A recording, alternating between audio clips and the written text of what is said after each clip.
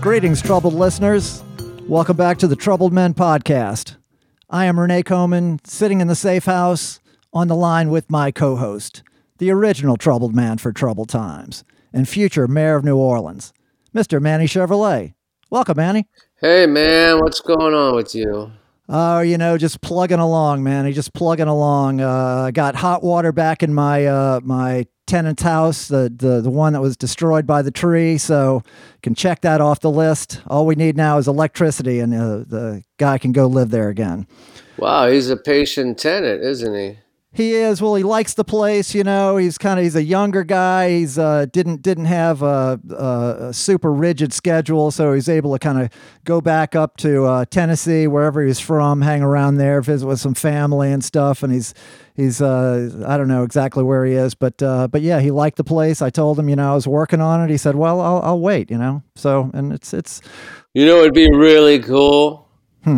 Is when he does come back, when you say everything's ready, you raise his rent by $300. Yeah, there you go. There you go, man. Say, listen, I did all this new work for you, man. I've got to pay for it. Rent's going up. Right. Well, he's actually still under his lease, although we were going to cancel the lease, but we never wound up doing that. I had never even returned his deposit, so it's just kind of a suspension of his tenantship. And so we're going to resume his tenantship shortly here. So what's been going on with you? We had the big Manny for Mayor fundraiser at Carrollton Station. That was kicks. That was a lot of fun, yes. And I did notice at the end of the night that you didn't give any money towards the fundraiser. So Manny, I give so much, man. It's it's hours upon hours of we're working at the slaving away here for the Manny Chevrolet cause. I didn't think you needed. I figured I'm giving it in-kind services, as they call them. All right, sure. Whatever you say, you give a few bucks at least, help. Well, maybe it's maybe I'm hanging on to it for a future fundraiser. You said you're going to have a few more of these, right? We might. I don't know. It depends. I haven't heard from my number two, and since the fundraiser, so I don't know if he took off with the money or not. So did you guys, did somebody get the money? I know last time you were saying the last go around 4 years ago, it was a successful night, but then nobody wound up holding the bag, or someone that you didn't know was holding someone the bag. Has the money. Right. It's all good, as they say. We made some money, and we're going to hopefully spend that money on the right things, Okay. I was hoping for more money, but we didn't get as much as we were anticipating. But we'll see what we can do with the money that we did raise. But it was a fun time.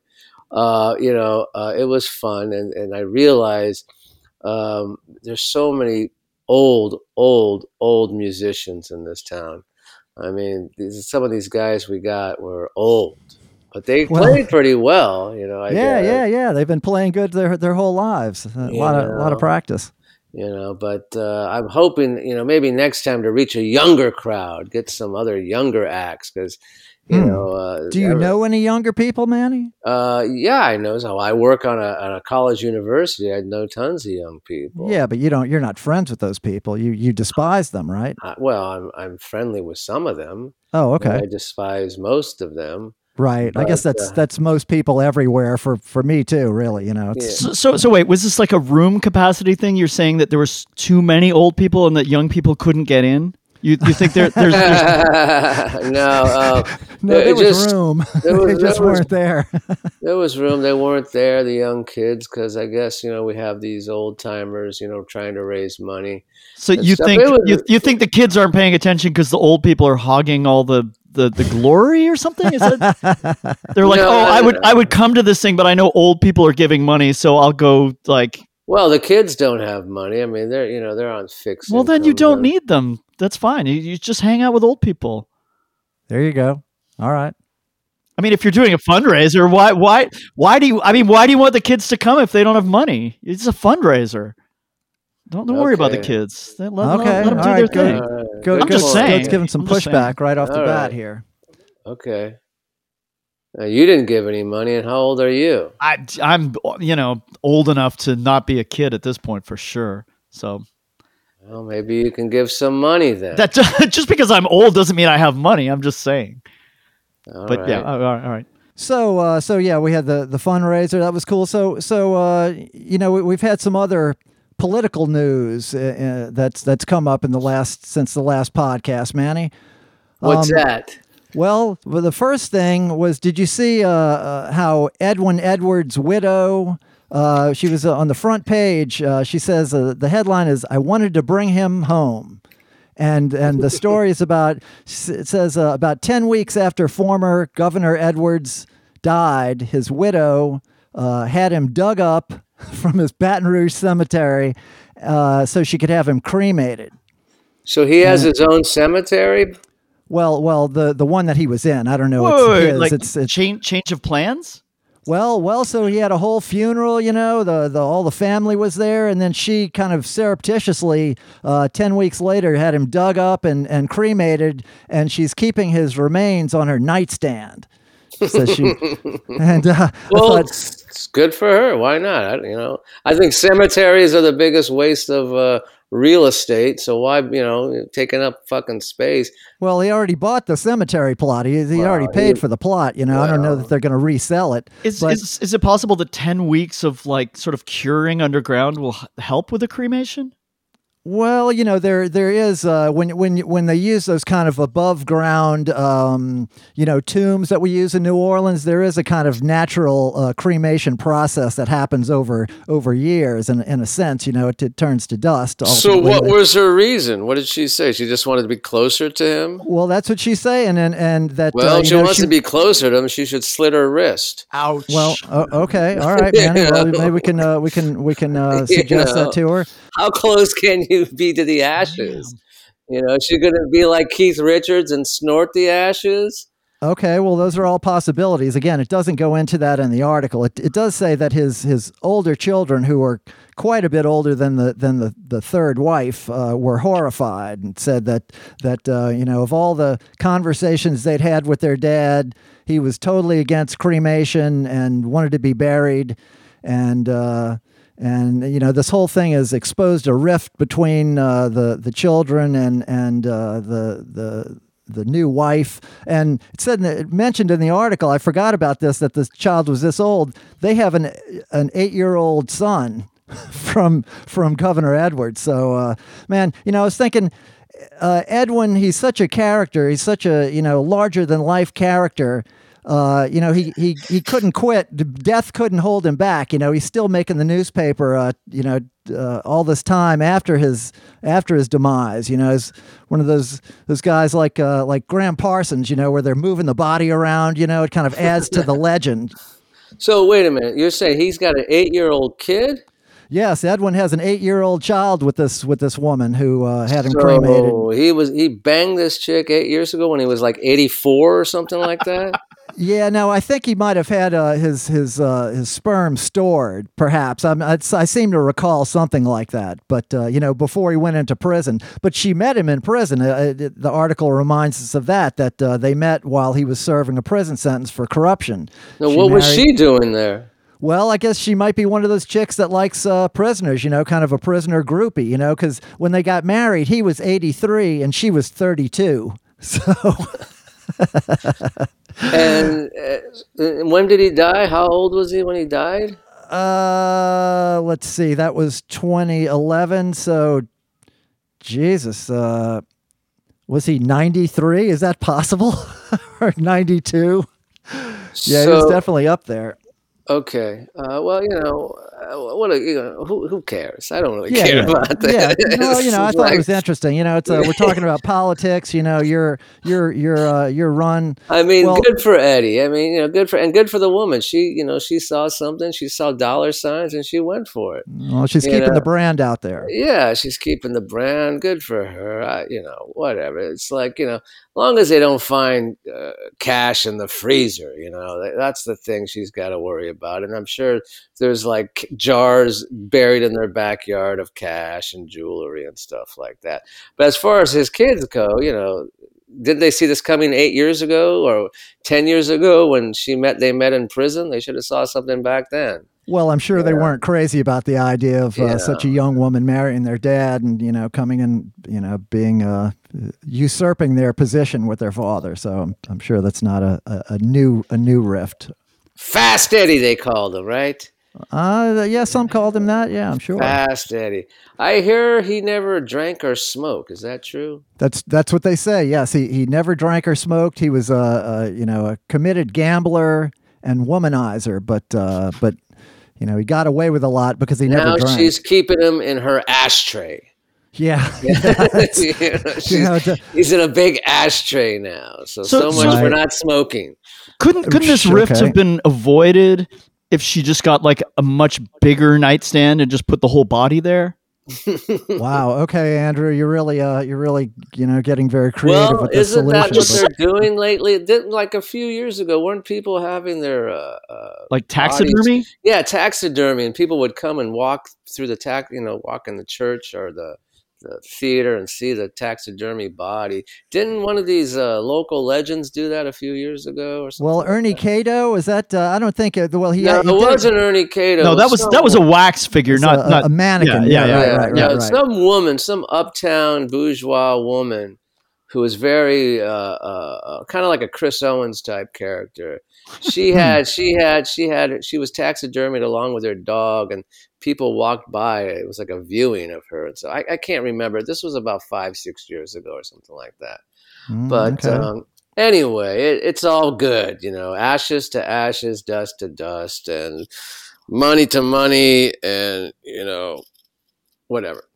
Okay. What else is going on politically? Because I know there's a big story. One of our councilmen. Yes, that's the other story. Yes. Yeah. What's his name? Chauncey Brissett? No, Jared Brissett. Yes. That was Chauncey. He looks like a Chauncey. He does have a bit of a Chauncey mug to him. The face is a little Chauncey-esque. Yeah. But no, his name's Jared Brissett, and my heart goes out to him. This is definitely troubled men news. This is it says in the newspaper. It says again accused of DWI, driving while intoxicated. And it says he'd hoped to rebound from his 2020 drunken driving arrest, right? And was pursuing a long shot bid for an at-large council seat, which is the campaign that we're in right now. Yes, and but apparently he went to like a picnic for Zulu, the crew of Zulu. He was at some picnic or something. Okay, that's where he was during the daytime. Yeah, apparently, and getting hammered. Okay. Yeah, this is what I read. Okay, well, it says that he was booked early Monday morning. Yes. That they found him passed out behind the wheel at Brothers Express Food Market on Elysian Fields, which is a fabulous place if you've ever been there. It's I have. It's actually a few blocks from where his first where he totaled his city-owned car last year with his most recent, previous DWI arrest. So the thing about this arrest, though, he was parked. So how could he be driving under the influence if he was parked? That's what I thought too. From what I understand, if you're there and you have the keys in the ignition, they can arrest you. If you have the keys out of the ignition, it's just like, a domicile. It's like your house or something, as long as the car's not running. Well, you'd think he'd know that.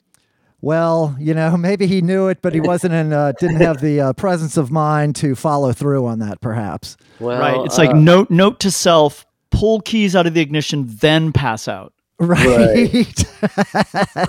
Pass out in a bucket of Brothers chicken. Right.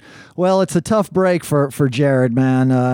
My heart goes out to him. It turns out, reading further down into the article, that's his third arrest for on accusations of drunk driving. So, I'm not sure if he has a drinking problem, but he definitely has a driving problem.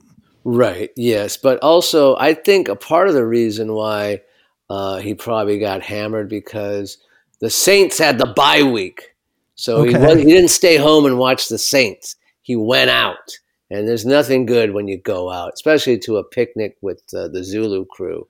Well, you think they were hitting it hard? Yeah. They're going to party. They're going to say, hey, councilman, come taste this. Hey, councilman, we'll vote for you if you take this shot. Hey, councilman, I love you. We'll vote for you. Sniff this. Oh, I don't know. You think they were goading him into it like a fraternity house or something? You never know. He's so young looking. He looks like he could be in a fraternity still, that guy. Yeah, he's in his 30s still, so he's well, he's the big news is that he was in alliance with Christian Palmer, the other councilwoman who's going up for the same. They were in alliance together against J.P. Morrell, who's one of the big money guys who's running for that at-large seat. Right. And I don't know if you get a lot of this literature, the campaign literature is going around, but all this anti-J.P. Morrell stuff. If you read the fine print at the bottom, this was paid for by the committee of Palmer and Brissette. They were both going against him. Yes, so they were tag teaming. They were tag teaming against him. Now, I don't know, why. I don't know who becomes the winner of that. If they're all three running for the same seat. Well, it's two seats. It's the top. It's two. There are two at-large seats. So the top two vote getters. Okay, so will Christian Palmer now just is she going to just say, hey? I can't deal with this guy anymore, Yeah, I mean, I would say politically, she's probably got to cut him loose, don't you think? I would hope so, Yeah. She wasn't in the passenger seat. She was not in the vehicle. Oh, okay. Yeah, no. She was in the trunk of the car. Well, that's even worse, Manny. Actually, she got pulled over riding a horse drunk. That's what happened to her. She was on a horse that she found at City Park. Okay. Well, anyway, though, but I remember meeting Christian Palmer years ago. I think it was in 2002 election or 6 election, and that's when we had that councilwoman. Remember Stacey Head? Sure, yeah. Stacey Head, who, when I first met her, I said, I always thought, I've never met you before. I've only heard of your name, but I thought with a name like that, you're a porn star. And did she like that? She kind of grinned and giggled and stuff, that kind of thing. And she lost the election that year. Anyway, but she's doing very well, I guess. She had a good run. Yeah, she had a good run. Attorney. She's married to Mr. Head. Yes, she's a successful attorney. Yes. Heading towards the future. Okay, all right. I like the pun, Manny. Yeah, exactly. But anyway, what else is going on in your world? You got your houses fixed. How's your roof at your house? Still no progress? It's still open. Yeah, we're still muddling through with the insurance company, and but I'm beyond that topic now. So this weekend was the second weekend of Fake Jazz Fest that didn't happen, and but we still had the nighttime shows for the Fake Jazz Fest. And there was actually I played some very well attended gigs, man. So I was successful. Had a very successful Loose Cattle gig at DBA, and then capped it all off with the glorious Miss Susan Cowsill at Chicky Wawa. Chicky Wawa is back open, and had a fantastic packed house over there. So it's always a thrilling experience. Now, to are stand they next to checking Susan. For people who are COVID negative? Do they check all that? Are people having to wear masks inside? They were very diligent about checking the vaccine status at the door, and had people wearing masks when they were walking around. If you got to your table and you're sitting there, having a drink, seems to be the rules are that you can take your mask off. Now, I don't know what good that is. At that point, it seems like the mask is kind of a performative thing. It's a little bit of theater, but to whatever. Well, I was wearing my mask at the fundraiser. I had it on the whole time. I would take it off maybe a few times to talk to people, like when we were recording and stuff. But I had it strapped around my ears and stuff. Okay, and you still feel safe, huh? You're all systems are go. I don't go out much. So, I mean, that was the first time I was out in a place like that in quite a long time. So I felt kind of safe, Yeah, we haven't had any. But then again, there's all those old people there, and they're the ones who get sick the quickest, Well, I don't know. Everybody seemed fairly healthy there. We haven't heard that anyone's come down. The man. Well, I haven't heard from Dave, my number 2, since then. So I hope he's okay. Oh, Dave's like Keith Richards. He's going to outlast us all, man. Well, I hope. Well, I don't know about that, because speaking of Fake Jazz Fest, I've been getting all these stuff via the email about the Stones tour, and talk about God, they just look awful. I mean, Keith is like leaning on, every time I see footage of their latest show on this American tour, he's always holding on to somebody. Yeah. It's just like leaning on, holding on to somebody, it's like, okay, good thing he doesn't use a wah-wah pedal. The guy would be on his back, but they're apparently the Stones decided after all these years that they're not going to play Brown Sugar. Right. I saw that. It's offensive, offensive towards people. But then I started thinking to myself, well, if they're going to do that, they better stop playing Hey Negrita. They better stop playing that song or that song from the Undercover album, She Went All the Way Down. All these songs, they should stop. And they've got the song Stupid Girl. Are they going to stop playing that? Oh, they may have, Manny. Where the Boys All Go from the Emotional Rescue album. Are they going to stop playing that? Have those been in the set? I haven't seen those in the set. I don't know. I don't read the set list. I mean, at that point, shouldn't they just stop playing? Black American music and just play music from England? if you're gonna do that, sure. I mean, like the song "Some Girls," where they say black women want to get fucked all night. Are they going to stop playing that in concert? Are they going to stop playing that on the radio? I thought you were going to say some girls. They should make it more inclusive and just call it all girls. There you go. All right, Goat. Yeah. I can see where you're coming with that. What about that song? People. She's Like a Rainbow. Is that a positive or negative tune? I don't know anymore. But then again, I don't know. They should just stop playing altogether, if you ask me. But they keep rolling. Yeah. People still keep going out and seeing them. Yeah, they're stupid people. Well, I don't know. I had a great time seeing them a couple of years ago. I really enjoyed that. So because you were probably high. No, I was normal. I was my regular old self. But anyway, so our guest is it seems like he's raring to go, man. We should probably get him in here. Huh? I'm sorry. I'll shut up. Oh no. Speak we when like I'm that. spoken to. No, not at all. No, we like that. No, so anyway, our guest, we have a terrific guest, man. He's a recording engineer, record producer, live sound man, sometimes tour manager. He's worked with a lot of greats: Ani DeFranco, the Neville Brothers, Steel Pulse, Maceo Parker, Ray Charles Big Band, on and on and on. Without further ado, the great Mr. Andrew Goat Gilchrist. Welcome, Goat. Thank you. I feel welcomed. Okay. Good. Now, why do they call you Goat? It's one of those weird. I always tell people, like, if you're trying to shoo away a nickname, just let people call you that, and it'll eventually go away. And I it was one of those things where it really pissed me off, and it then stuck. So now I'm just, I mean, like my mom will call me Goat now. It's one of it's fine. Is it like the GOAT, like when they talk about sports figures? No, that's what people are always like, oh, greatest of all time. And I'm like, no, it's because I got this like goofy little goatee.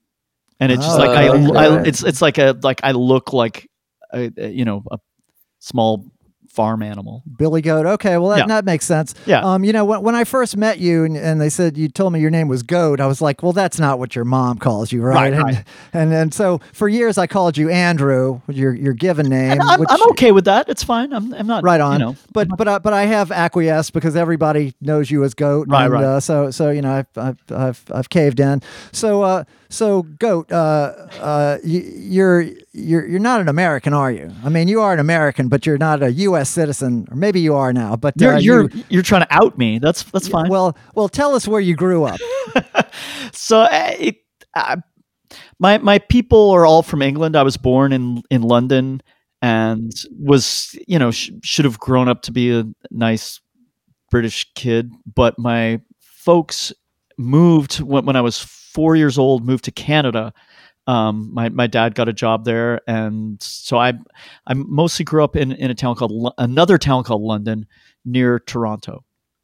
Oh, okay. And I, of course, Canada is like this like group of people like huddling along a thin line right next to their big southern neighbor. So eventually we don't all drift down here, but it's kind of what happened to me. Many have, but so you're there, kind of on the outskirts of Toronto. What's your earliest musical experience? What kind of bands are you into? When do you start gravitating to music as a child? So I'm of that age where, like, of course, when you're in high school, everyone has to be in a band. So I kind of went through that thing, and then it just never, you're supposed to grow out of it. Mm-hmm. So, I still have, like, band photos in my locker. Nice. But at that point, this is like the 80s. So it was this idea that, you could get like a keyboard and a sequencer and a drum machine and start your own band. So that's kind of that was my initial like push into the music thing. Was like, and definitely wasn't rock and roll. That was like, I was kind of one of the weird arty kids, the theater kids. So definitely, like, there was, like, when I was in high school, there was like the little smoking patio where the kids were listening to, like, AC/DC, and we were much cooler than that. So it was like the Human League and Depeche Mode, and that was, I think that's probably how I ended up becoming a sound engineer, because it was all this sort of, like, high-tech kind of shit with music. Right. Yeah, that Depeche Mode band, that's a band I missed out on the first time around, but I really came to dig that band. It's a crazy story where they had that first guy who was, like, wrote all the big songs. It was the main songwriter. And after a couple of records, he's like, fuck you guys. I'm going to go have my own solo career.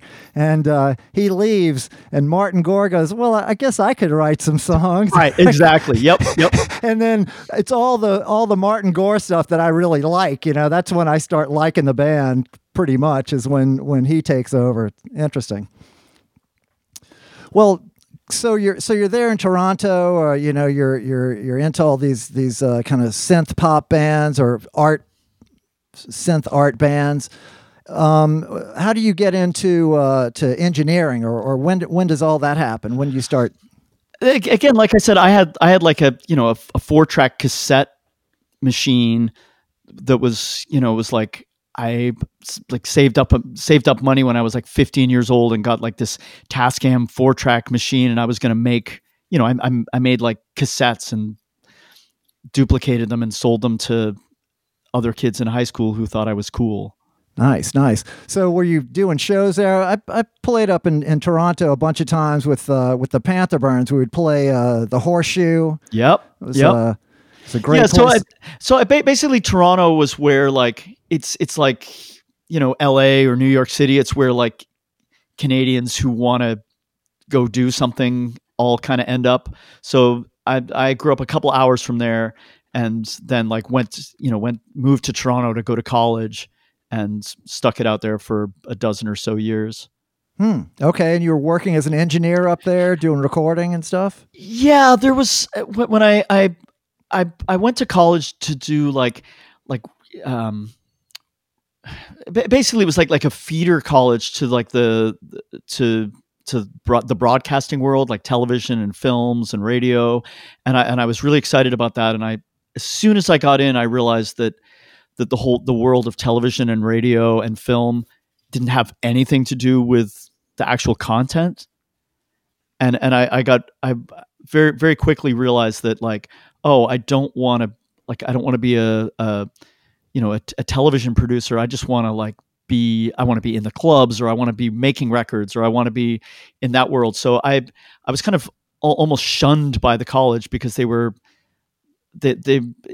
wasn't like a technical school, and they were like, yeah, you just want to sit and twiddle knobs. It was more like, being a car mechanic, and it was kind of looked down on. So I was actually the person that, like, engineered all the other students' school projects, because they all thought they were too cool for that stuff.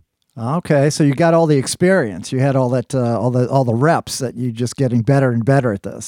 Yeah. So and then there was I had a friend in college whose dad was involved. He like it's a long and complicated story, but he basically was into some like really experimental music and turned me on to this place in Toronto called the Music Gallery that was basically the sort of focus for experimental music and, you know, free jazz and all this like super weird shit. And I, you know, and the thing in Canada is that a lot of the art world or the music world, it all runs on like Canada Council grants. So this organization had a grant to like hire an intern over the summer to like archive all of the recordings that they've been making for all these years. So that was my first sort of summer job, was listening to like, you know, sound poets and all this like this weird stuff and trying to like catalog it and archive it. And it all just that's kind of where I got started with all this stuff. Now, isn't that the same for the Canadian film industry? Most of their films are funded by government grants. Oh yeah. Yeah, we have a thing like, I mean, literally on the radio, it's called CanCon, which is like Canadian content. So if you want to have a commercial radio station, you have to play like a lot of the time like 30% Canadian artists, which is, you know, how you know people like Celine Dion, how they got to be a part of how they got to become so big was that there are only so many people making pop music in Canada, and if you have a commercial radio station and something is like even remotely listenable, those stations have to play that music in order to be allowed to play, you know, the stuff that they really want to sell. So the Canadian government's to blame for the band Rush? Oh man, see, there were so many names you could have pulled out that I would have been like, yeah, wow, sure. I'll go with that one. Which one would you prefer? Where would I have gone with that? That I'm not even gonna go there. Okay. Yeah, okay. But how come though? How come so much great comedians come from Canada? Why is that? Why do we get so much great humor from the Canadians? That's a really good question. I don't know. I mean, you grew up there. You probably grew up watching the variety shows in Canada. You know what? I think part of it is that we have this weird thing where we're outside of the U.S., but we're intently watching everything that happens. So it's like, I think the reason that they're good Canadian comedians is that it's like color commentary. They're just watching this stuff happen, but they don't have to, you know, they're not worried about like where their next paycheck is going to come from. They've got free healthcare. They're, you know, they've got like, you know, a decent apartment. So they're not struggling. They're just watching and thinking. Right. And when they do come to America, they know they can always go back. Yeah. We all have that secret plan.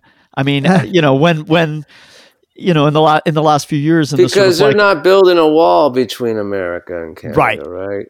That's don't even get me started on that one. That's our secret. The Americans have no idea.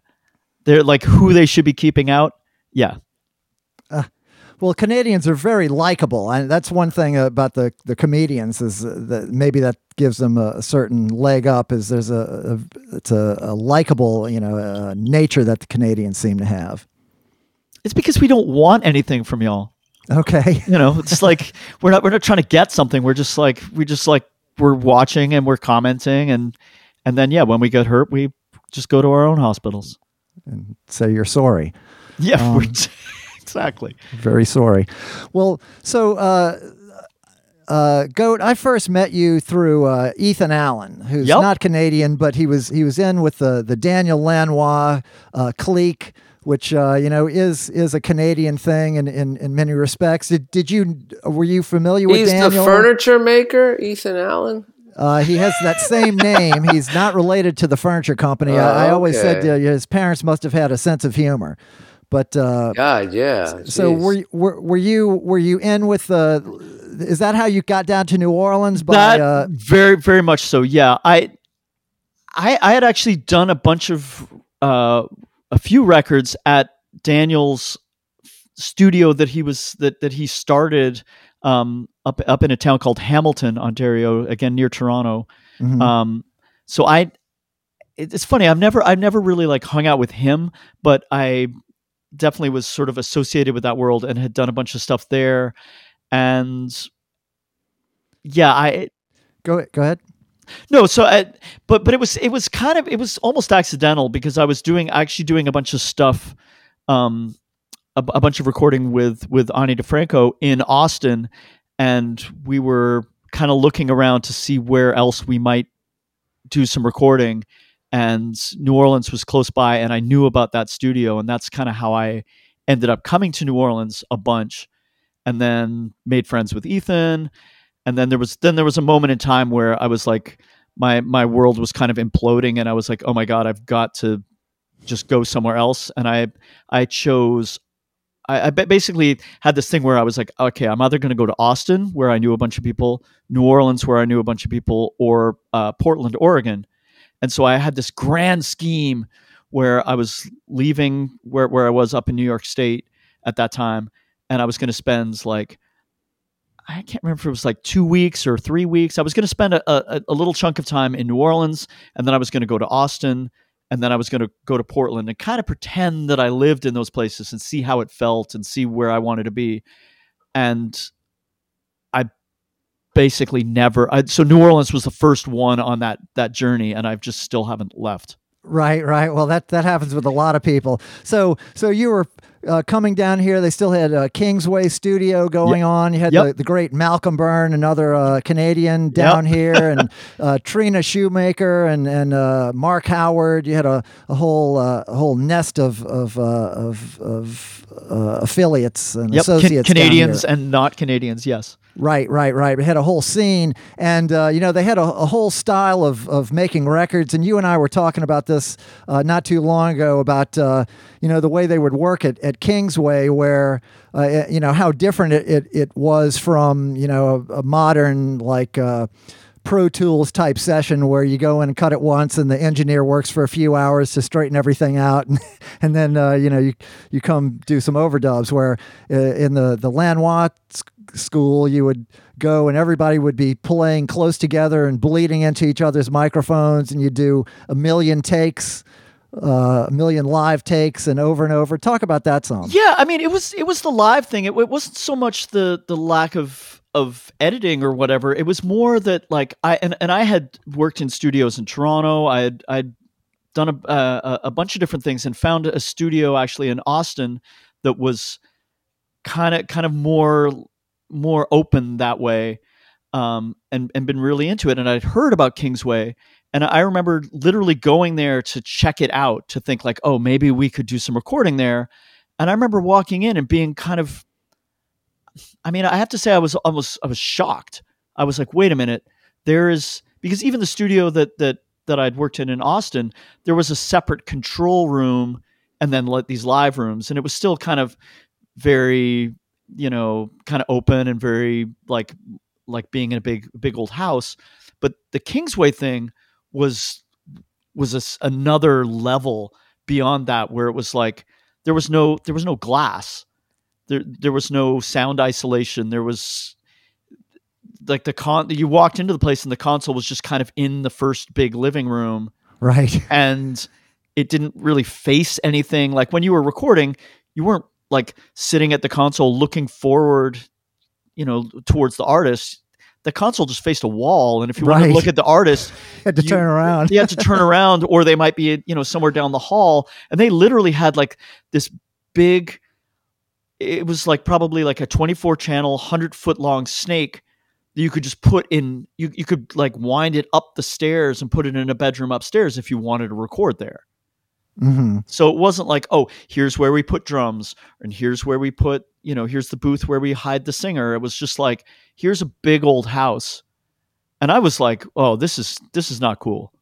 This is, I don't think we can make a record there. And then I kind of like took a breath, and I'm like, well, I guess Bob Dylan thought it was okay, and I guess like the U2 stuff that they did sounds pretty good. And I mean, literally you could hear on Esplanade the horse and buggies going by at night, you know, when you're recording, it's like, oh shit, you know what? We can't use that take because you could hear the clopping of horses or hear cars going by. And I was like, this is not a real studio. This is not what, you know, and it seriously, it for a minute, it kind of freaked me out. And then, you know, surprise, surprise, it changed my whole life. I was like, oh, turns out that the reason really good stuff gets done here isn't because they've got all this acoustic treatment and they have the best of this or the best of this. It's that musicians feel really comfortable here and everyone's looking at each other and everyone's playing together. And it turns out there are certain types of music that are best made that way. And, right. And, you know, I still, you know, the work that I do here, I've got, you know, friends out in the real world who do all kinds of studio work, but it's like most of the stuff that I do here, it's live, you know, it's like I've done lots of what I call like the Frenchman Street records, which are like, you know, these bands that are playing at the Spotted Cat once a week. They don't need to isolate, you know, the banjo player. Right. They're used to playing together. They're used to playing without mistakes. They're used to doing complete takes that don't break down because they do it every week. Yeah. Yep. So I feel I'm either lazy or lucky, or I figured something out that you can make records really, really fast if you work with people who aren't, you know, I don't do a lot of records where people are like, oh, should we repeat the last chorus twice?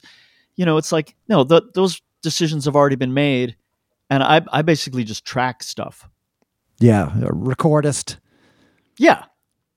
Well, and you and I, to expand on that idea of the live takes and playing together, we were talking about live mixing and how much life, you know, an engineer doing a live mix, not an automated mix that's everything is tuned and precisely figured out to the dB ahead of time, but one where not only is the recording you know, capturing a moment of a performance, but then the live mix is capturing you know, a creative act of mixing that. Yeah, I mean, again, I feel like that world is being lost a lot. And I, you know, I am guilty of doing like a shit ton of editing and of like fixing things and moving things. And that element of it, you know, I'm working in Pro Tools a lot, but I'm still trying to mix on a console. And part of it is a technical thing where I just think it sounds better. And part of it is that like, why are you making that decision? And when are you making that decision?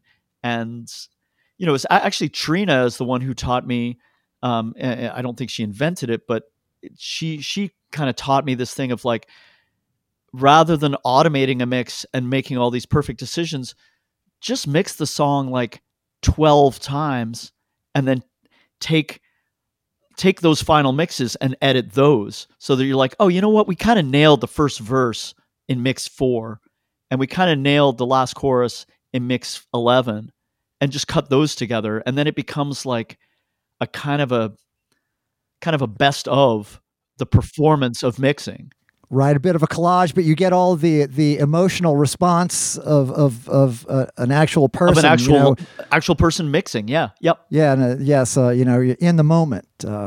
Yeah, which, you know, obviously that's what humans respond to is other humans' decisions and other humans, you know, interpretations of. But again, it's in certain types of music. I mean, there's like, right, you know, if you're working in the sort of electronica world, there's no point in working that way. You just want it to be awesome and right, and that's cool. But I don't think that's a lot of what. It's certainly not a lot of what I do here in New Orleans.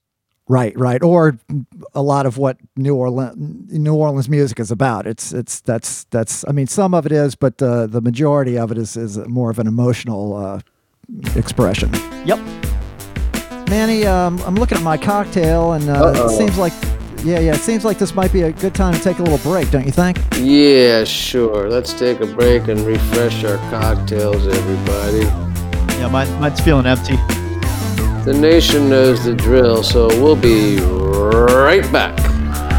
You leave in the morning with everything you own in a little black case alone on a platform.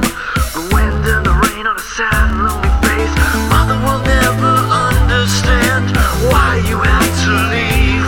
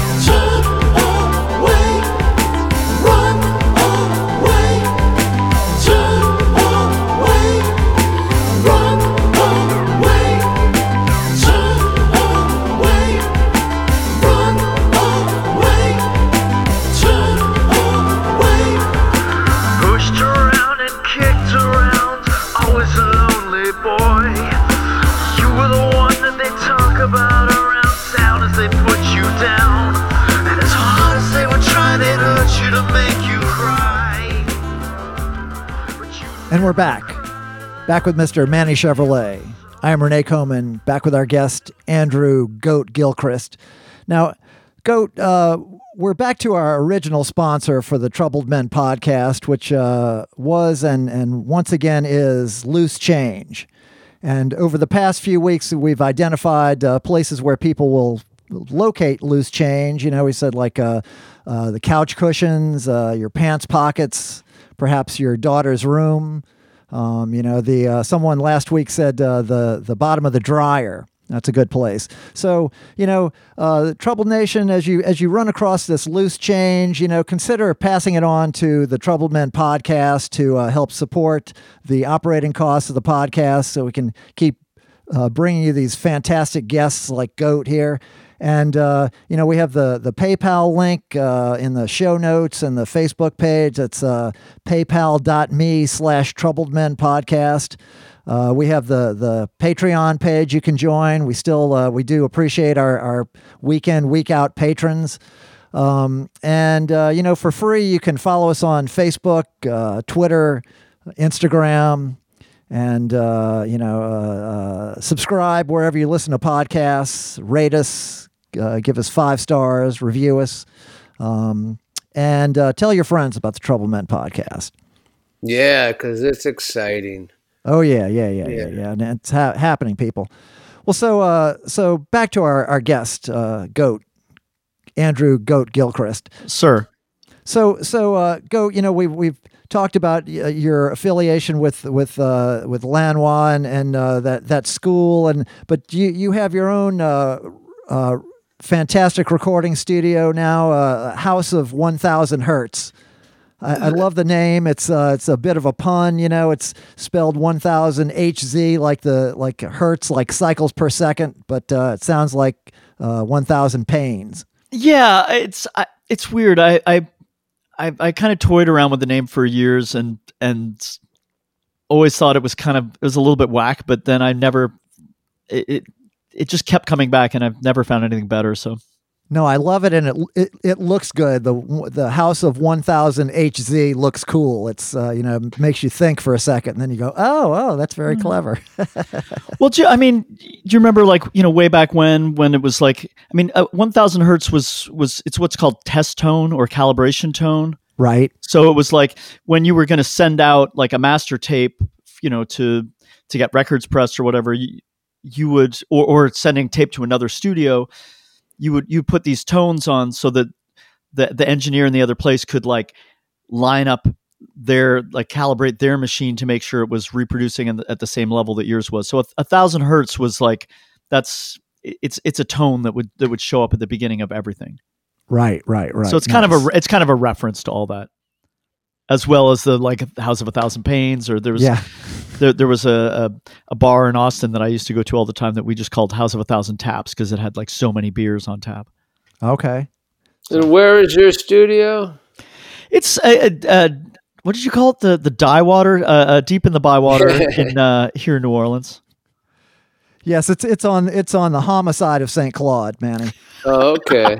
Wow. Not the Riverside, but the homicide. Oh, wow. I'm a little blown away that I've never heard that. I'm really? Yeah. We've heard that a million times on this show. What side of St. Claude are you on? Oh, the homicide. Wow. Are you on the Riverside or the homicide of St. Claude? Yeah. Damn, that's deep. It's been nice knowing you, Goat. Man, so when I moved to this so this is my second studio on literally on the same block, which is a little weird, but whatever. But when I first got my place that I turned into the first studio, I was actually working with the Neville brothers, live all the time. And when they found out where I was living, where I had moved to, they were appalled. They were just like, "Oh man, we could find you a better place to live. That's you don't want to, deep in the Bywater. That's what are you doing?" Yeah. And now and I was like, "Oh no, it's fine." And I literally paid $27,000 for the house that I bought. Well, and it was in good shape, but it was a bank auction, one of those kind of weird things, right? And I was like, I kind of like this neighborhood. It seems like like nobody gives a shit in a kind of a good way. Mm-hmm. And it was like, it was close to the French Quarter. It was kind of close to everything. And it was just, I don't know, it felt okay to me.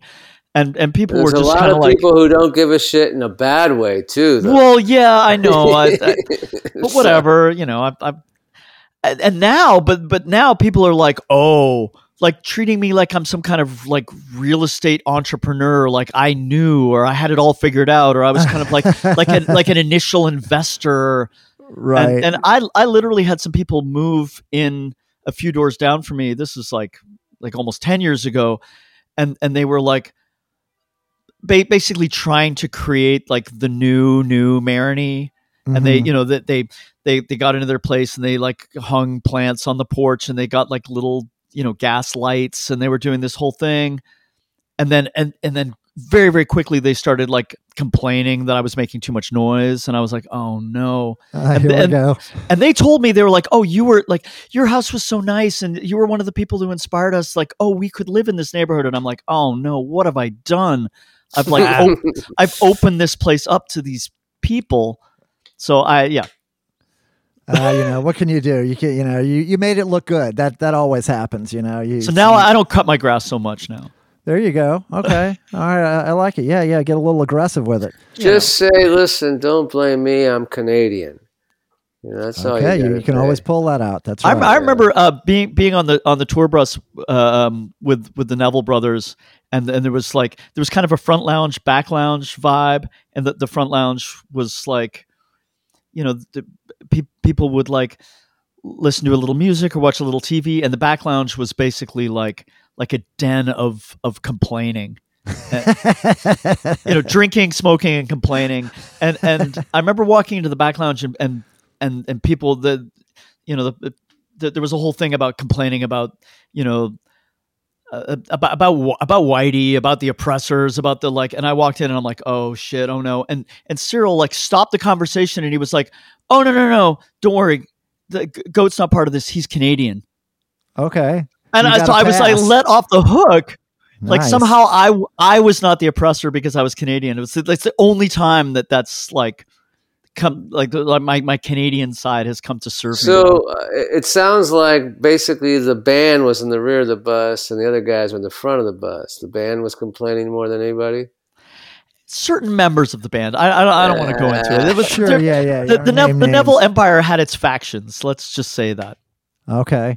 Well, you spent a good long time out on the road with those guys, right? You were like out there for like 4 or 5 years or something. Yeah, something like that. I mean, it's funny when I it's another convoluted story, but when I first came here, I pretty much instantly got into like a terrible motorcycle wreck, and that like knocked me out for a bunch of months. And when I finally was like back up and running again, I was like, oh man, I need a job. I need to make some money. And I hadn't really started the studio properly yet. And I had been doing a bunch of live stuff, and I went to see my old buddy Chopper at the House of Blues. And I was like, and I'd kind of known him for a bunch of years. And I was like, hey man, I literally still had like a walker on one foot. And I was like, I'm really, really looking for some work. Do you have anything? And this was like, this would be spring of 2002. And it was like kind of getting into summer. And he was like, man, I'm struggling in the summer in New Orleans. He was like, I'm just struggling to keep like the people who are working with me at House of Blues. I'm just struggling to keep everybody working because things really, really taper off. And I was like, well, look, I'll give you my number. If anything comes up, if there's any work, let me know. And as the legend now is that like the next morning he gets a call from Kenny Nestor, who was the Neville Brothers kind of production manager, saying, I need a front of house guy starting tomorrow. Do you know anybody? And Chopper was like, literally my phone number was on like a Post-it note, like on his desk. And he was like, oh yeah, give this guy a call. And nice. I got this call and they were like, can you pack up everything and get onto a tour bus tomorrow? And I was like, yep. Yeah. and that was like, basically 5 or more years of my life here. And like, honestly, showing up in New Orleans and getting a job with the Neville Brothers was kind of like, it's like showing up in London and getting a job with, like, the Queen.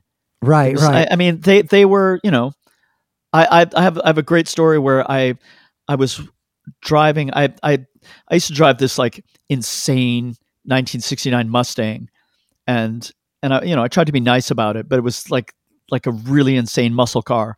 And I was on my way to go to the Nevilles had this office way up on Canal Street, kind of near Mandina's.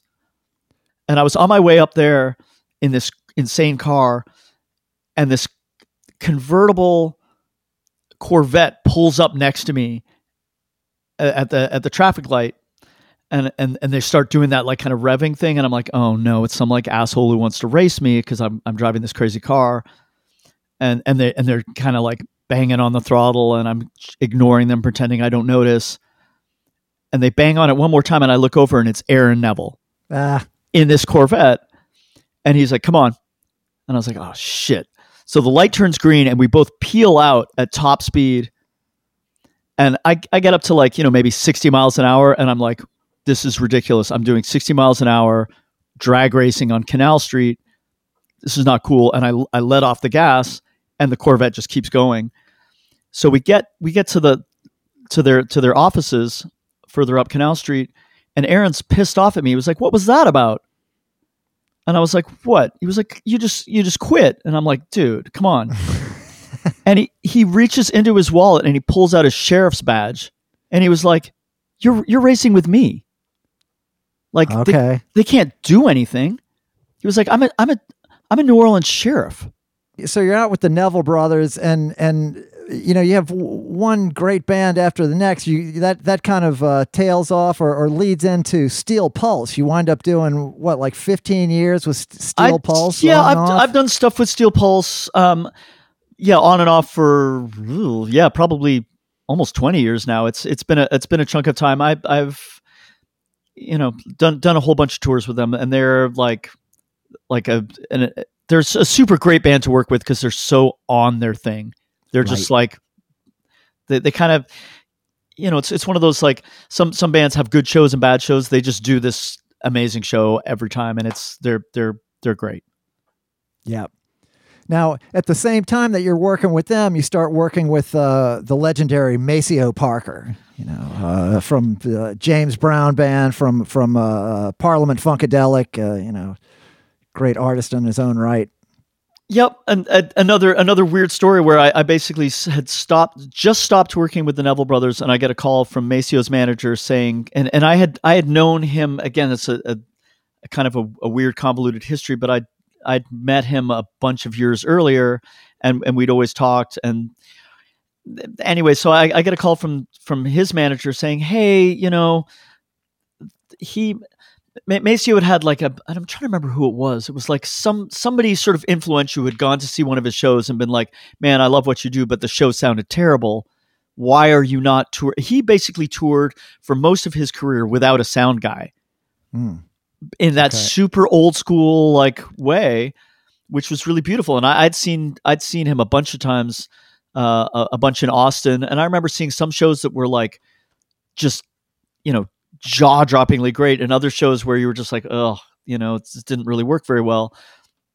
So finally, his manager was able to convince him that maybe it would be a good idea to tour with a sound engineer so that it would take some of the pressure off and so that they would have more consistent shows. And apparently my name had come up from someone that they were talking to who was like, oh, well, I heard Goat just stopped working with the Neville Brothers. Maybe you should give him a call. So I was like literally about to take a breath trying to figure out what I should do next when I got this phone call, and I'm like, yep, I'll be there. Nice. Nobody wants to give you a breath, man. No. Everybody wants a piece of Goat. Dude, this last year and a half, I am definitely taking a breath. I've been like digging around looking for work at this point. It's weird. Yeah, well, you and everybody else. I mean, since we stopped the music business for 18 months. Oops. Yeah, what a shock. Well, so not only the big names, big national names. You worked with a lot of big name New Orleans artists too. Soul Rebels, Big Frida, and a few Trouble Men podcast alumni. Quintron. You've done work with him. Supergroup and Helen Gillet, the lovely Helen Gillet. In fact, you guys worked so well together. You and Helen got married, right? It turns out, yeah, I've known her. It's one of those weird things where you're like, oh, what? Really? It's like like we've known each other for years, and I've definitely had a working relationship with her, and I've done a couple of records with her, and started doing like there's a bunch of New Orleans artists that they're one of their big shows during the year is Jazz Fest, and they you kind of don't want to screw up your Jazz Fest show. So that's the time when a lot of New Orleans artists that might not normally, have like a live sound engineer, they're going to call me up and be like, will you come and help me with this? Cause right. It's kind of a big deal. So blow this. Yeah, exactly. So that's when I first started working with Helen that way. And we got along and everything was cool. And then one day it was like, oh, okay. Oh, that's so sweet. Y'all are such a sweet couple. Well, man, those shows, those solo shows that Helen has done at Jazz Fest are some of my favorites. They're so mesmerizing there. She can hear a pin drop when she's doing those things at the Lagniappe stage. Yeah, I mean, honestly, she's amazing, and I would love to take credit for some of that, but I remember the first year that I worked with her doing one of those Lagniappe stage shows. She basically brought me to her place, and she's like, look, this is the rig that I'm using and this is how it works. And I was like, this makes perfect sense. You're doing everything right. Like a lot of it is like kind of like gain structure stuff of like, oh, I've got this weird mixer that I'm using and I'm coming into it this way. And I was like, yeah, you've got this shit figured out. So when I do stuff with her and people are like, oh my God, that sounded amazing. I'm like, yeah, I had like a DI coming from her and I didn't compress it and I didn't EQ it, and you thought it sounded amazing. Go me, Right. Yeah. She delivers that to you. Already in whole cloth. Nice. She's so talented. As are you. But besides these kind of well-known artists, some of the things we were talking about on the side really get my goat, as it were. Like you mentioned working with Professor Eugene Chadbourne, the great Eugene Chadbourne from Shockabilly, recording him on Electric Rake, which I've seen Eugene play on the electric rake, and it really is something to behold. So how did you get involved with Eugene Chadbourne? For those that don't know, he's one of these in the school, he's kind of Reverend Fred Lane adjacent, it's one of the Southern fried fruitcakes that I'm so enamored of. But how did you get involved with Eugene Chadbourne? So again, this goes back to what I was talking about right at the beginning of this conversation, where I was talking about this place called the Music Gallery in Toronto. And it was basically an arts organization / recording studio venue. And it was all of the weirdest shit. And there was a guy called Bob Wiseman, who was a keyboard player for this sort of, at that time, big name Canadian band called Blue Rodeo. And he was like the weirdo, the guy that like, he got this really good gig with this big name Canadian band, but he wanted to do really weird shit. So he was making his own records, his own like solo albums, and recording them at his own place or, at different places, and somehow hooked up with Eugene Chadbourne and came into my, into the music gallery where I was working, and was like, oh, we want to do this duet because we had a really nice grand piano at this space. And he was like, yeah, we want to do a duet for grand piano and electric rake. And because this place was so, honestly, the stuff that I was doing at that time was so like nothing could faze me. No one was going to come in and be like, oh, I've got this opera and it's all, we want to do everything backwards, or and I'm like, okay, cool. Yep. That's what I do. Sounds about right. So it was just a day in the studio recording, and he, it was some kind of like, he kind of like references like Bob. He was a great piano player, and he was like referencing the Chopin, and it's like the sort of the bonus track on his record, and I think it's called like Etude 666, and it's just this sort of like classical piano kind of riffing with Eugene Chadbourne just like thrashing this. There's basically a metal garden rake with like a contact mic on it. Right. Making a horrendous racket. Yeah, just plugged into an amp, so it's just feeding back, and the little tines are bouncing around, and it was just like absolute noise with this sort of Chopin grand piano, and it's it was this guy's idea of, he was just trying to be weird, and and succeeding. That was my gig, so yeah, it was great. Nice. And then you've done some work. You wound up playing guitar with John Zorn. How was that? Again, that's another story from that zone. So this is actually a really funny story. Is that again this arts organization, and they probably had some really serious grant money to bring. Again, John Zorn, for hero of the New York downtown scene. Avant-garde. Anyway, go ahead. No, and John Zorn had a record label that would put out the most abrasive, difficult. He was like the sort of champion of difficult music. But anyways, there's a very famous piece. He did these sort of like big conceptual pieces, and there's a famous piece that he.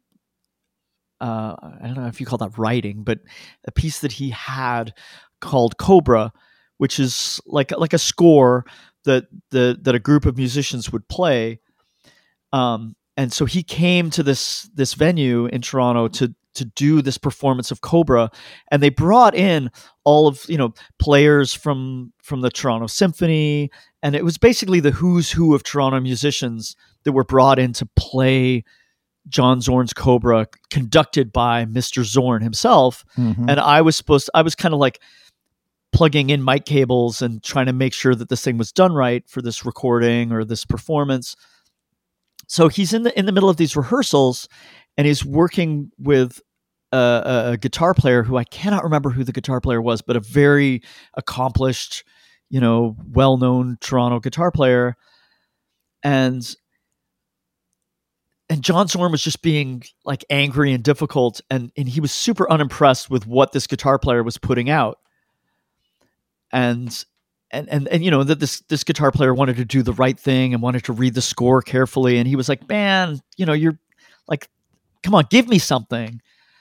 So I'm plugging in this mic into this amp, and he turns to me, he was like, hey, and I'm like 20, I might have been like 19 or 20 years old, and he's like, hey, you play guitar? And I'm like, yeah. I mean, everybody plays guitar, right? It's like, and I'm like, yeah. And he basically kicks this guitar player out of this circle, and he was like, fine, you be the guitar player. Oh, and wow. we go through, and I'm like, I mean, what do you say? It's John Zorn. You can't say, I'm Canadian. I can't say no. Sure. It is to be polite. And so, and then this guitar player is like, he has been kicked out of his seat by John Zorn. What's he going to say? So basically, I just like grab this guy's guitar, and and I don't even really read music, and I don't really play guitar. Right. So I was perfect. I was like, just like look at the cymbals on the thing, and when it comes time, when somebody points at me, I just like thrash away at this thing like I don't know how to play it. And it was fine. It worked really well. And then I got to be in the performance that night and play on this piece. Because he was looking for somebody who didn't really know how to play the guitar, or who didn't really want to do the right thing. So yes, I got to play on this John Zorn piece, and I don't know who. I can't remember who else, like who got to replace me to like plug in all the mics and do that stuff. But it wasn't that guitar player. You didn't. No, it definitely wasn't that guitar player. Okay, I think he went home. Yeah, that would have added insult to injury. Yeah. Oh man.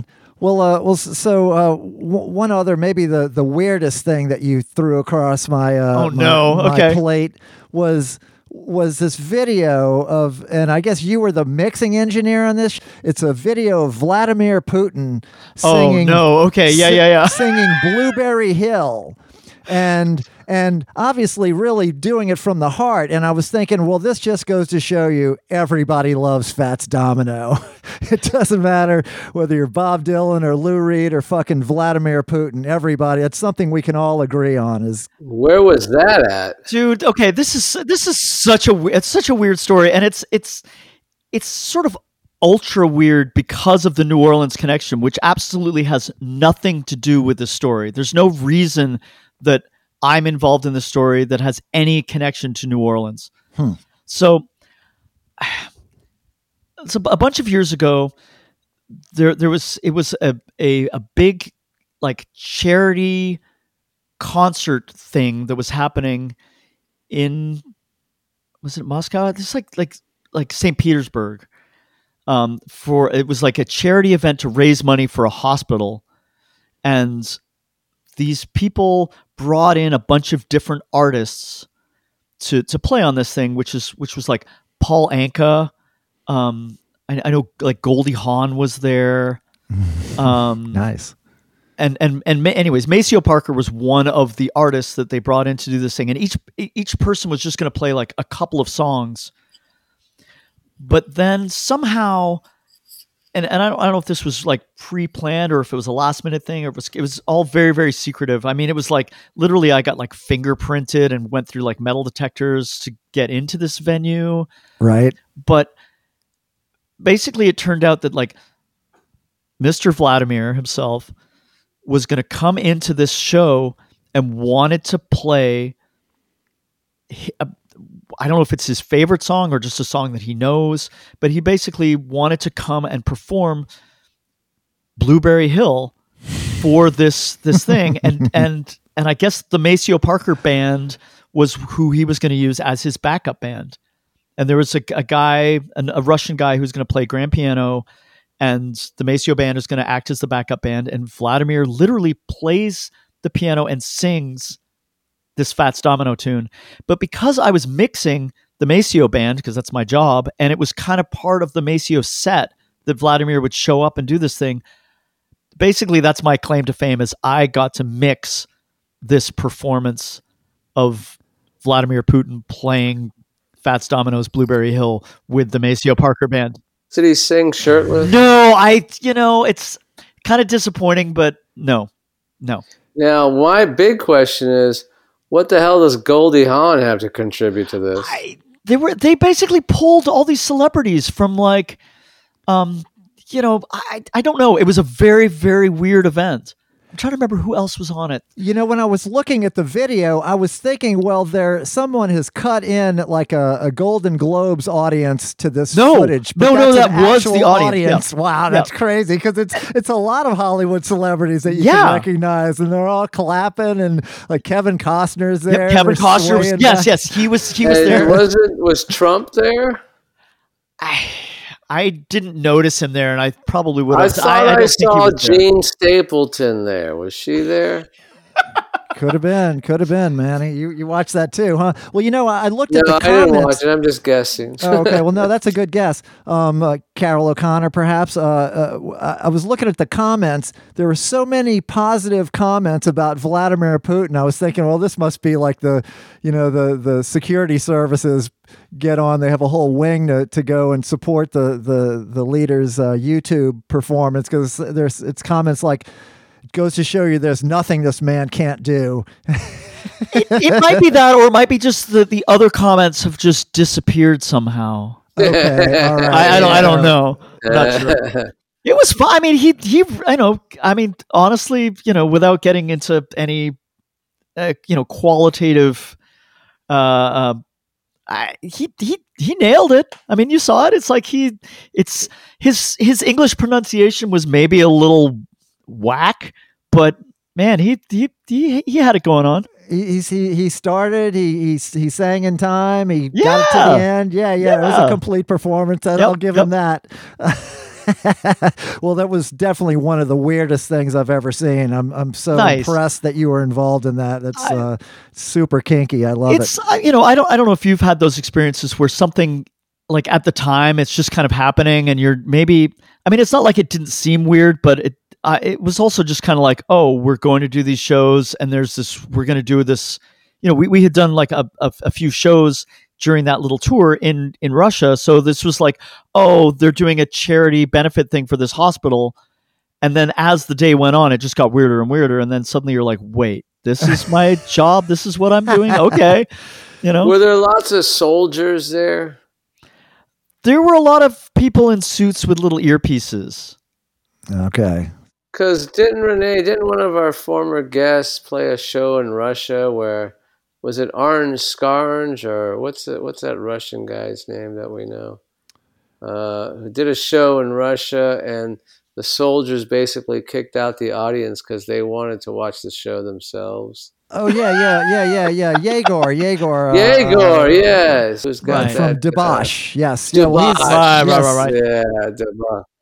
Yeah, and they all the punk rock kids were ready to see his band play, and the soldiers just basically beat the hell out of them and got them out because they wanted to watch the show themselves. I do. That was a good story. Yeah, it's a Good Trouble Man times. podcast story. Yeah, there have to be some kind of perks to being a Russian soldier. So I guess if you get to, beat down an audience and see the show yourself, that's seems fair. Yeah, well, it's kind of like the cops anywhere. That's one of the perks. It's part of the attraction to being on the force. I guess you can push people around a little bit. Dude, I remember I did. This is again soon after when I was working with the Neville Empire. I remember doing what is that called? It's like the Ferret Street Festival. Yeah, like a music festival thing, and right. Somehow there was a confusion with when the show was supposed to stop, and when the permit. The people doing the festival had their permit said it was supposed to end at 9:00, and somehow, like the cops decided it was supposed to end at 8:00. So I was actually mixing Cyril Neville's band, and it was like 10 minutes after 8, and this cop came up to me and was like, "You need to turn off, like you need to shut this down. This has got to stop." And being, a not too distantly Canadian person, I tried to reason with this cop. I'm like, no, the permit says 9:00. And the guy who was like running the PA reached over my shoulder and just pulled down the fader and was like, yeah, here in New Orleans, you don't argue with these people. Yeah, right. Yeah. Well, I was like, it was my big They lesson weren't getting here. paid off enough. I guess that was the deal. Maybe so, but it was like I didn't need to be the one to try to reason with these people and be like, no, here's the permit. Look, I'm sorry, but the permit says 9:00. Yeah. And it's like, no. You didn't need to have to learn the hard way. Andrew. No. So luckily, that God bless him, he just reached over my shoulder, pulled down that master fader, and it was gone. Diffuse the whole thing. Yep. Nice. Yep.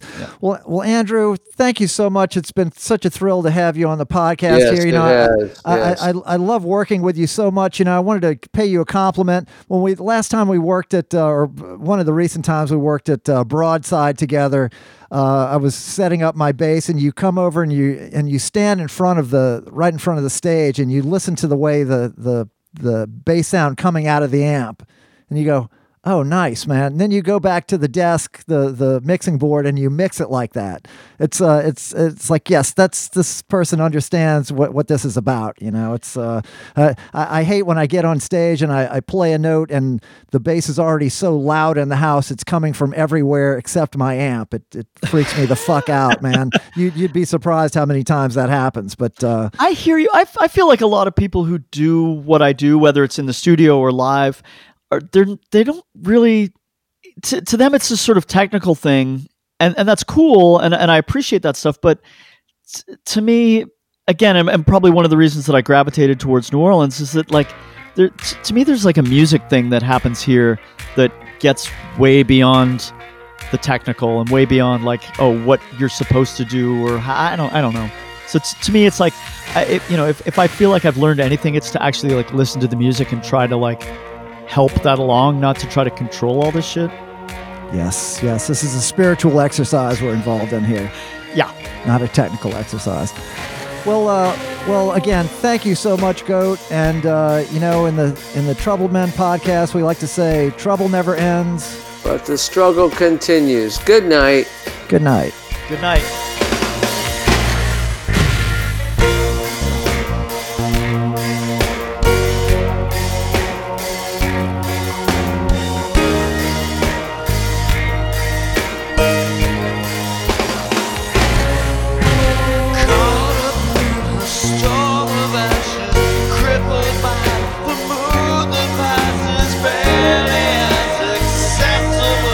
the rain.